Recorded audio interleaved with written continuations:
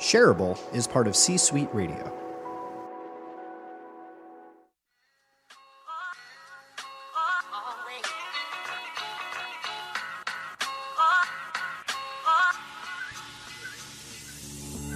I'm going to go out on a limb here and say that Season 2 is going to be absolutely incredible, because in Season 2, I have a co-host. Co-host, say hello. Hello. That's Caroline. She's now my co-host.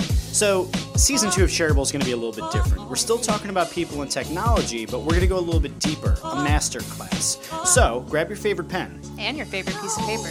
And get ready to take some notes, because this is Shareable.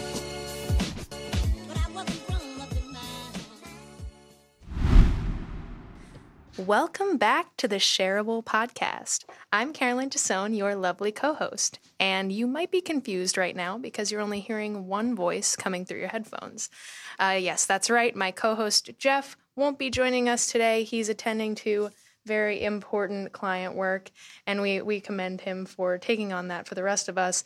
But that means it's just me today, and I want to thank everybody who listens and hearts us on Overcast and just sends us all of your love. You guys are the best. I don't know what we would do without you. And I'm here to bring you an interview with a very special guest today. Special guest, who are you?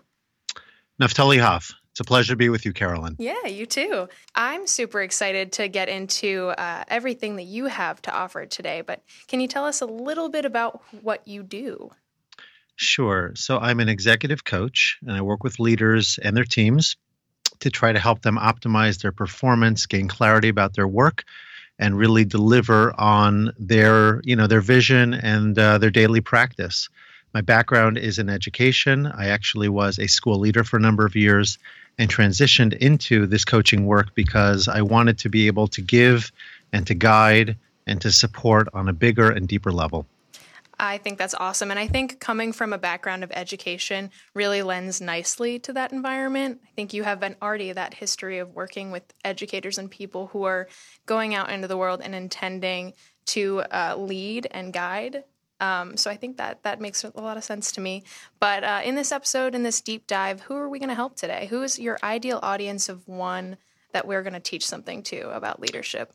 I think we should focus today on new leaders, and I'm going to define that a little bit more broadly. I'm referring to people who are transitioning into leadership, either thinking about it or recently got started.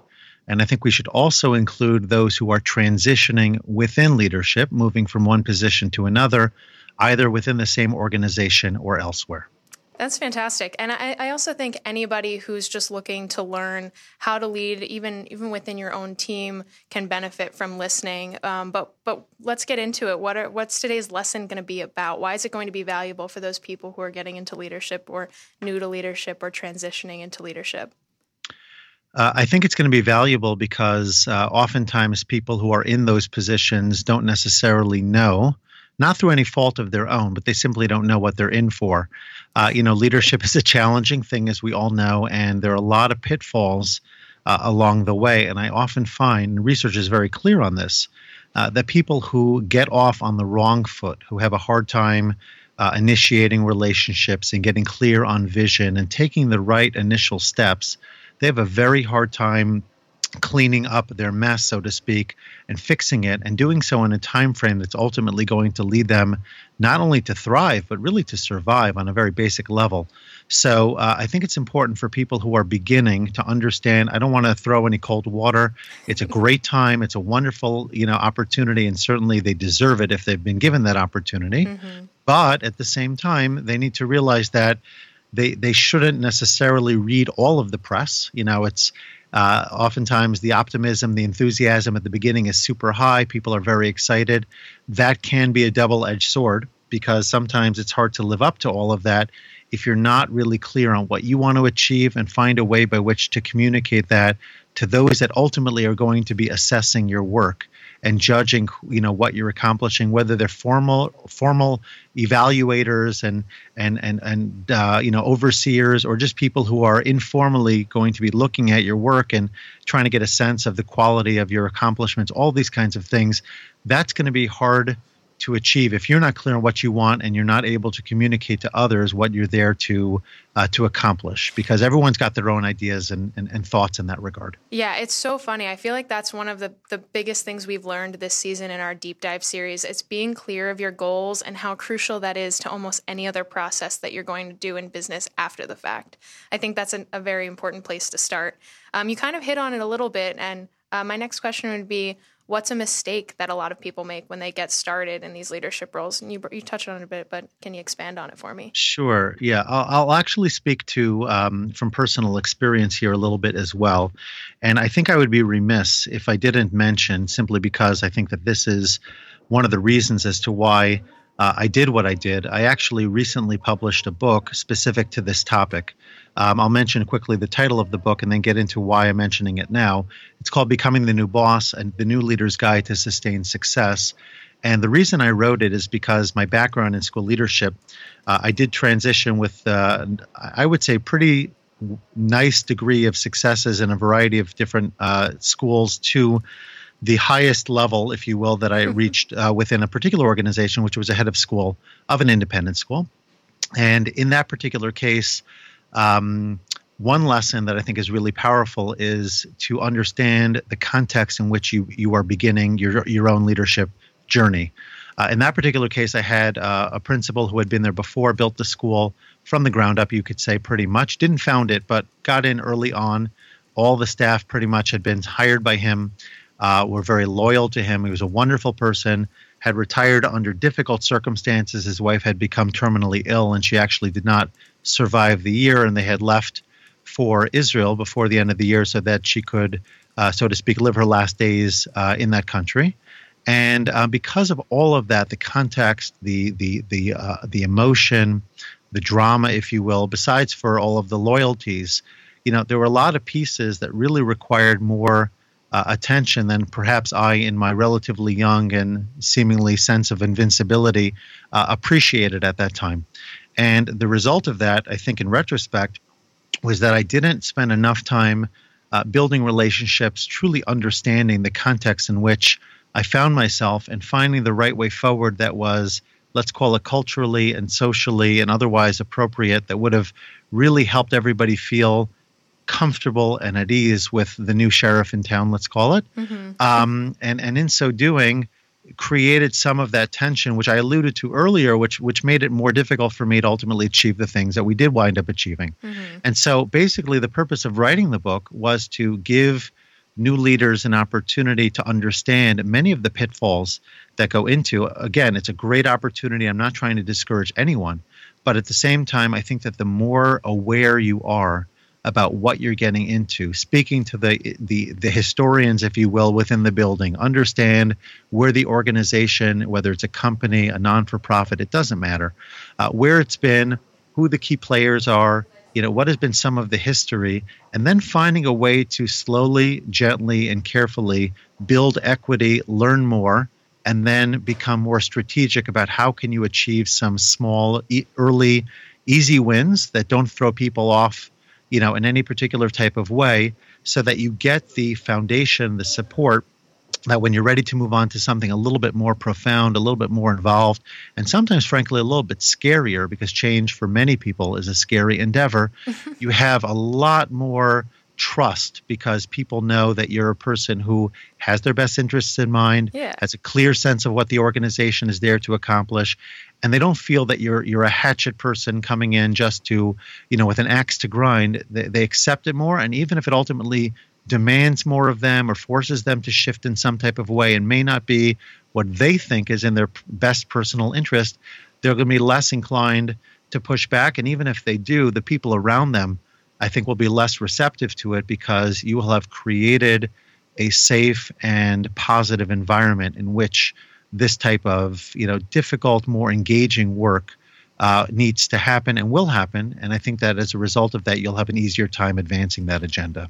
Yeah. Otherwise, you're just sort of charging in there blind. Like you're coming in and saying, all right, I'm in charge now. I'm the new sheriff, as you said. And everyone kind of doesn't really know how to respond to you or whether or not you even have their interests at heart. And I think that's so crucial to motivating people in the first place, knowing that you're somebody that they can trust. So I think you really nailed it on that.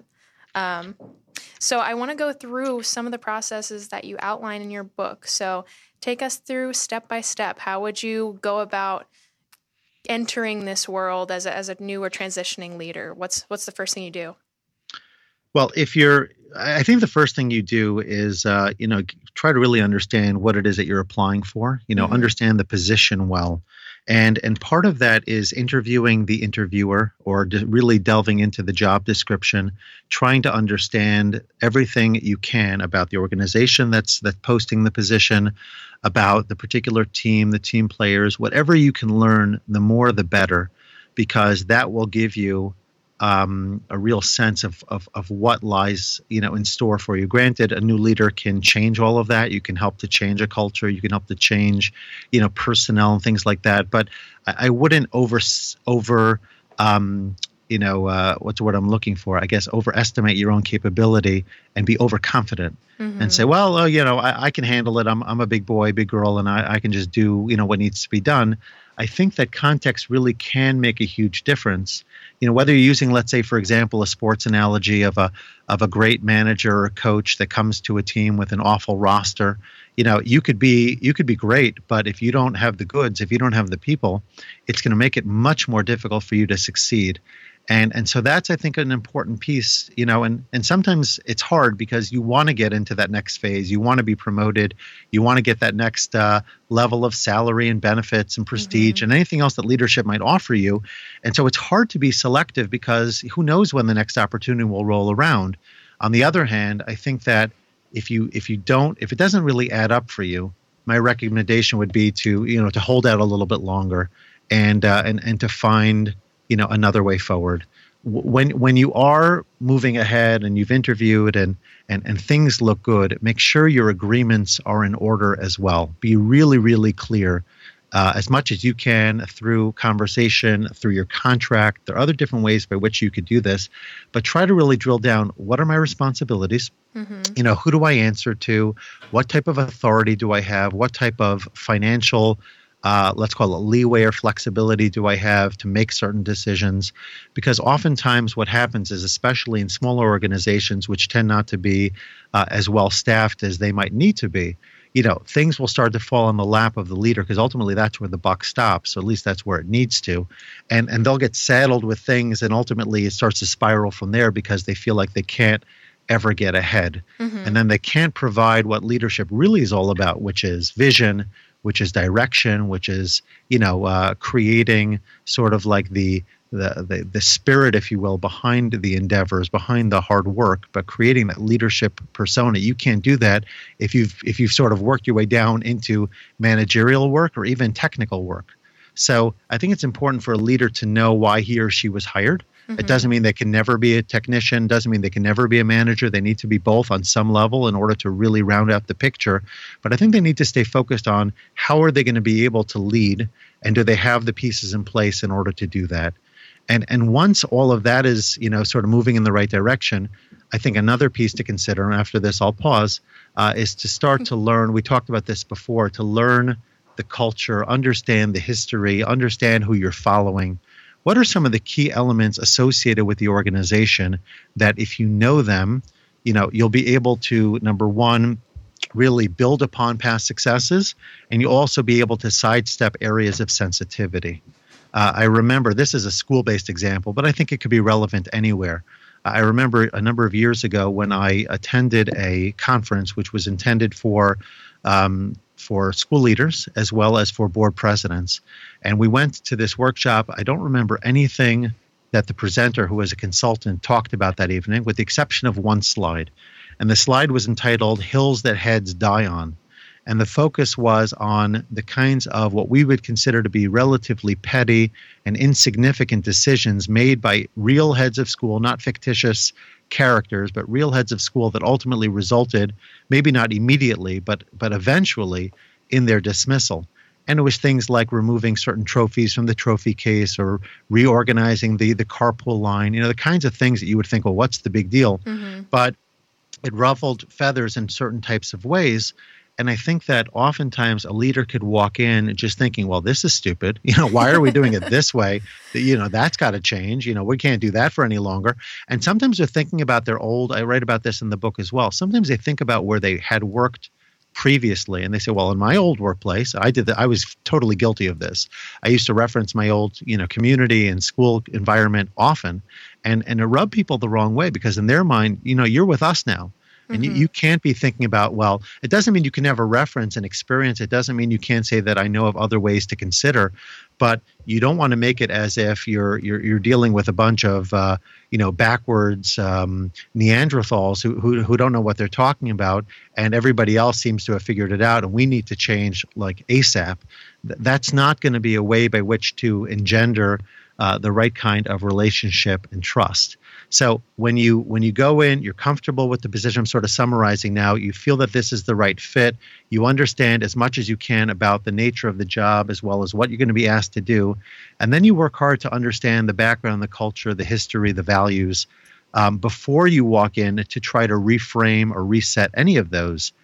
In most cases, you're going to have a much easier time achieving what you consider to be the right kind of goals and the right kind of next steps than if you try to do it the opposite way, sort of like the bull in China shop approach, because at that point, the resistance is up.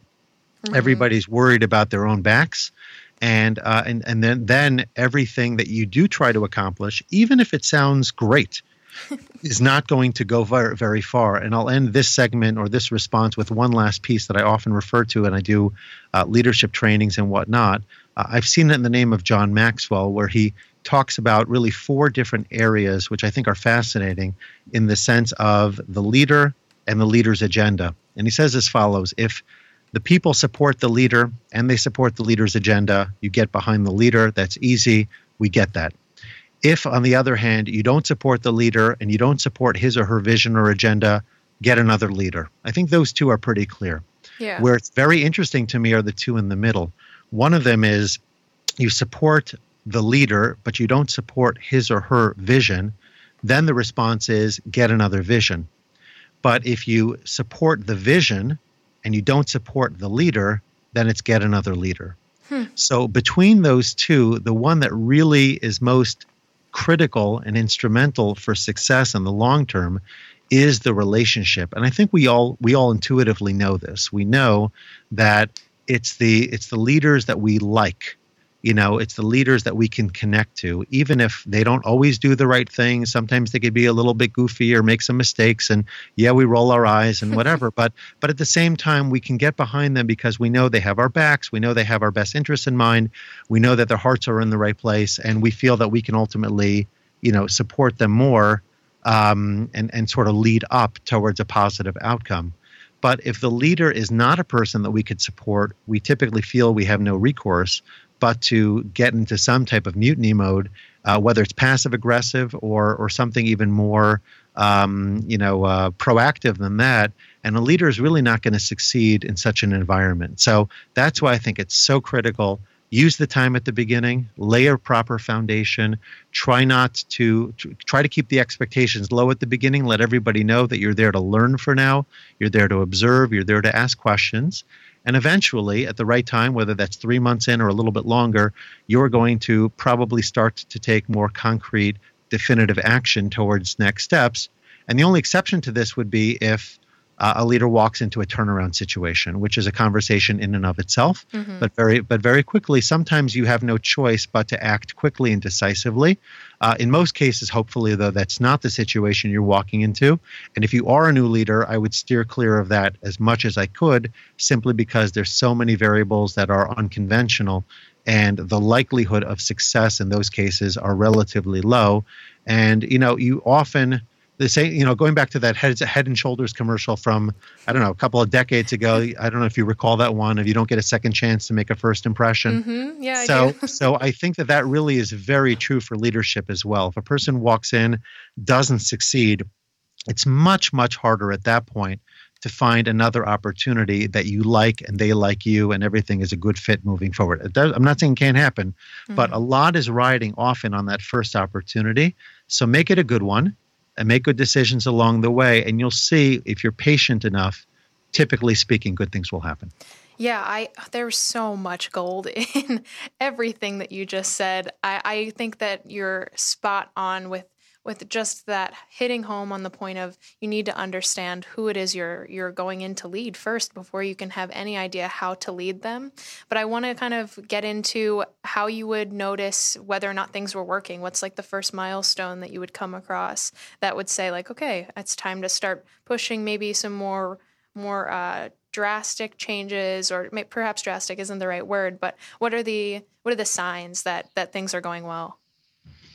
I don't know that there's a single answer to that question, because That's I think, organizations vary on so many different levels. But I think that as you start to walk around, whether it's, managing by walking around, the concept that was made famous by the founders of Hewlett-Packard, whether it's having those kinds of conversations. And by the way, I would encourage all of the listeners, especially those who are new, to try to have their conversations with people on their people's turf rather than on their own, or at least on what we'd call maybe neutral ground.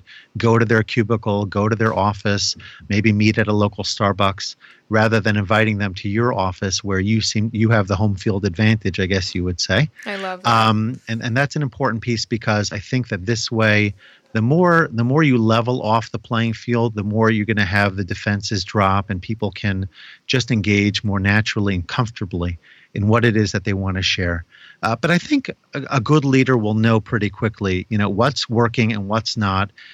Even in the interview process, in most cases, I think that interviewers will tip their hand about what really bothers them. Mm-hmm. And in fact, that was one of my issues for myself, is that I was pretty clear on what I needed to do. I walked in, as I said, following a successful principal, but he wasn't perfect. Nobody is.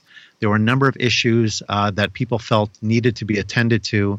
And whether it was because of the fact that he fundamentally didn't agree, or because of the fact that he was soon to retire and felt that it wasn't just worth burning bridges at that point in order to achieve what some of these people wanted, they just didn't get done. And so I knew walking in that this is what the search committee was looking for. This is what the board as a whole was looking for. This is what many of the faculty members who I had spoken with were looking for. And so I thought, okay, I got it. I'm ready to roll. But I didn't, have yet subsequent conversation, and more importantly, didn't have enough of the equity foundation, as I talked about before, to make people fully comfortable with some of those changes, at least initially. So coming back to the question of when to change and how to change, there's no, magic formula that I know of, but I know, there are tools you could use. So for example, there's something called a case for change, which I write about. It's not my own. I'm forgetting now. I believe the woman's name is Deborah Macklin. Is a consultant, and it's her work that I found that I think really is a nice concept, where you put it out there with invested constituents, and you ask them, what do we need, and you may have an idea about something. What's going to happen if we don't advance on this? What happens if we stay the same? And if we do make changes, who has to get involved and to what level? Some of the questions that you ask around change that you're considering. And when you collect the feedback, you'll get a real sense of where people are at, how invested they are in the change, how much they see it to be necessary, and how quickly. And how much they're willing to invest in terms of time and resources and things like that. And the more information you can gather around a change process, the more you can get people not only to support it, but really help you carry the agenda forward. I think that that's a really important piece that leaders oftentimes can forget about, because, again, we read the press, we feel we're good, we have a sense of what we need to accomplish, but we forget that our job is not to drag everybody along behind us. Our job is to lead people forward, and sometimes you lead from behind. Mm-hmm. Sometimes you lead from the side. Sometimes you lead because you plant an idea in people's mind, and they start to think about it, and they say, you know what? I think that idea is right. And not only that, but some great leaders, I'm trying to remember who it was. I think there was one of the presidents of the United States in the last century who was famous for planting ideas. Oh, I know it was somebody who had a relationship with, I'd like to say it was Woodrow Wilson, but it wasn't Woodrow Wilson himself. It was one of his advisors who would kind of plant ideas into the president's mind, and then walk away, not sort of forcing it. And then, the next day or the next week, Wilson would go ahead and present it as if it was his own idea. And this way he got it advanced. And that's all he cared about. He didn't care. He wasn't looking for the credit. He wasn't looking for the glory. He was looking for the goals to be met. And so if leaders are there in order to, get into the headlines and get that sense of recognition, it won't necessarily be, but it can be a long and more difficult climb. But if leaders are prepared to lead humbly, whether it's through the concept of servant leadership or other models that put them a little bit less on the front burner, but allow them still to be very influential as far as planting ideas and advancing them and giving credit elsewhere and delegating to help people not only feel more involved, but frankly, to get things done. Those types of leaders have a much greater chance of long-term success, of feeling confident and comfortable and having the balance that they need so that they don't burn out too quickly. I think that's such an interesting concept because you're creating responsibility in your employees at that point when you're willing to lead from behind or lead from the side or instill just that we're in this together feeling, that we're both out there to achieve a common goal. I think that's way more powerful than dictating or any other method you could use to try and get dragging people along behind you, essentially. And that was just incredible. But you've shared a lot of fantastic points, but I have one final question about what is the secret sauce that you've shared a lot of it, and I know there's even more in your book, which we'll definitely link to in the show notes. But what is one secret that you would give away for free for us today about leadership? Let's see here. I think that when we talk about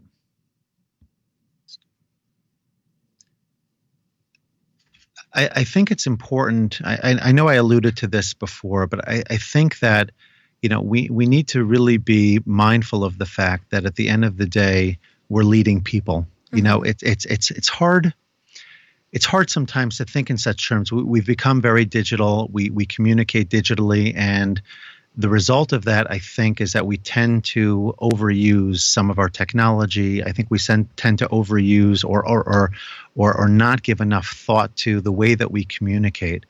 But I think really today more than ever, because of the fact that we're in such a digital world and we're sharing constantly, there's a level of superficiality to all of it that even if we can't necessarily point to, and even if we're not willing to really stare down in the mirror and say, life on Facebook is not as grand as some people think it to be.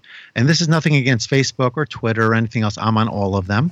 But there are people, and I would include myself in that, who don't necessarily buy in fully to living that type of lifestyle. In other words, making it all about sharing. There's a joke that I share. I hope it's okay to mention it here. Yeah. The old adage that if a tree falls in a forest and there's nobody there to hear it, did it make a sound? Mm-hmm. Whatever that philosophical underpinning is, I'm not going to get into that now. But my 21st century version of that is, if I went somewhere and I didn't post a selfie to Instagram, was I really there? That's true. Was I really there? And it's gotten to such a point now where that has become our focus. Mm-hmm. And I think that despite, even if you're talking about the younger millennial, elements within our workplaces who love technology more so than anybody and very much live on that platform, nonetheless, I think all of us deep down still very much crave interaction on a very human level. We like face-to-face interaction. We need to know how to do it properly, to be mindful of our nonverbals, to be mindful of our spacing, all those kinds of things. But we at Essence still need to find ways by which to humanize the work experience, the engagement experience. And I think that even though it's going to take more time to pick up the phone, even if it's going to take more time to drop by their cubicle or office, anything that we could, or write a handwritten note. These are so old-fashioned, so to speak, and so yesteryear. But I think the currency is still very much there. And even if people aren't normally accustomed to it, when they get it, I think it speaks volumes. So no matter what you do, what kind of work you're in, make sure that you lead from a place of humility, from a place of engagement, and from a place of service. And I think that if you kind of touch on those and you do it in a very human type of way where people feel that you are, really ready to engage with them, you will get a level of loyalty, of commitment, of engagement, and of support that you typically will not find in another way. And I think that can be really a make it or break it difference for some people in terms of their long-term success. Oh, Naphtali, that was beautiful.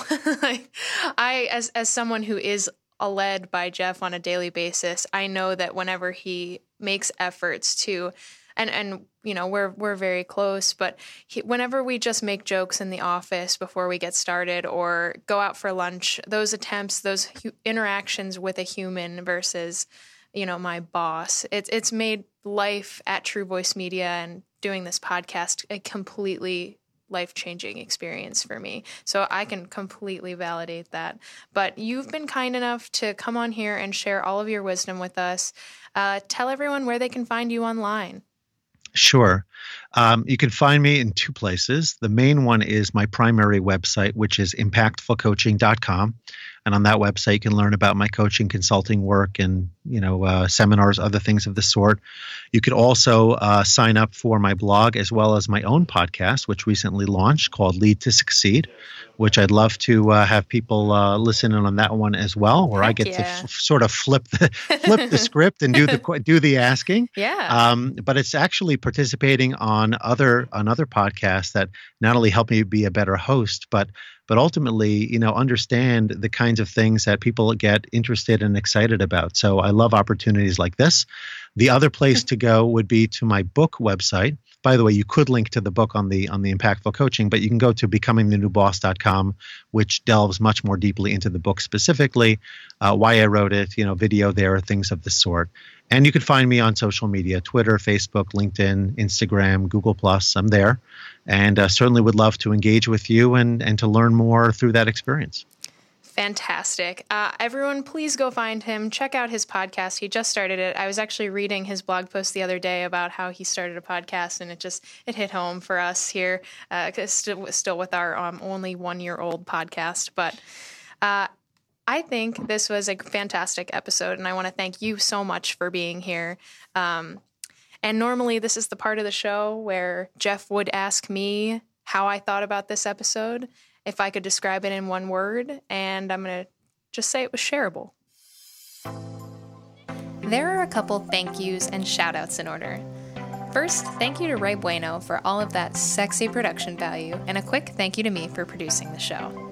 I'd like to send a shout out to DJ Quads for the use of our theme song Always, and A Himitsu for the use of our outro song Adventures. You can follow Jeff on Twitter at jgibbard, and you can follow me at Caroline Tassone. You can follow the show at shareable_pod and just Shareable Podcast on everything else. That's Facebook, the Gram, everything. You can email us at shareablepodcast@gmail.com, subscribe to our email list at shareablepodcast.com/subscribe. Do all the things, subscribe to the show, leave us a rating, review us on iTunes, tell a friend, tell your mom. I don't know. She might like it. My mom does. Hey, Mom.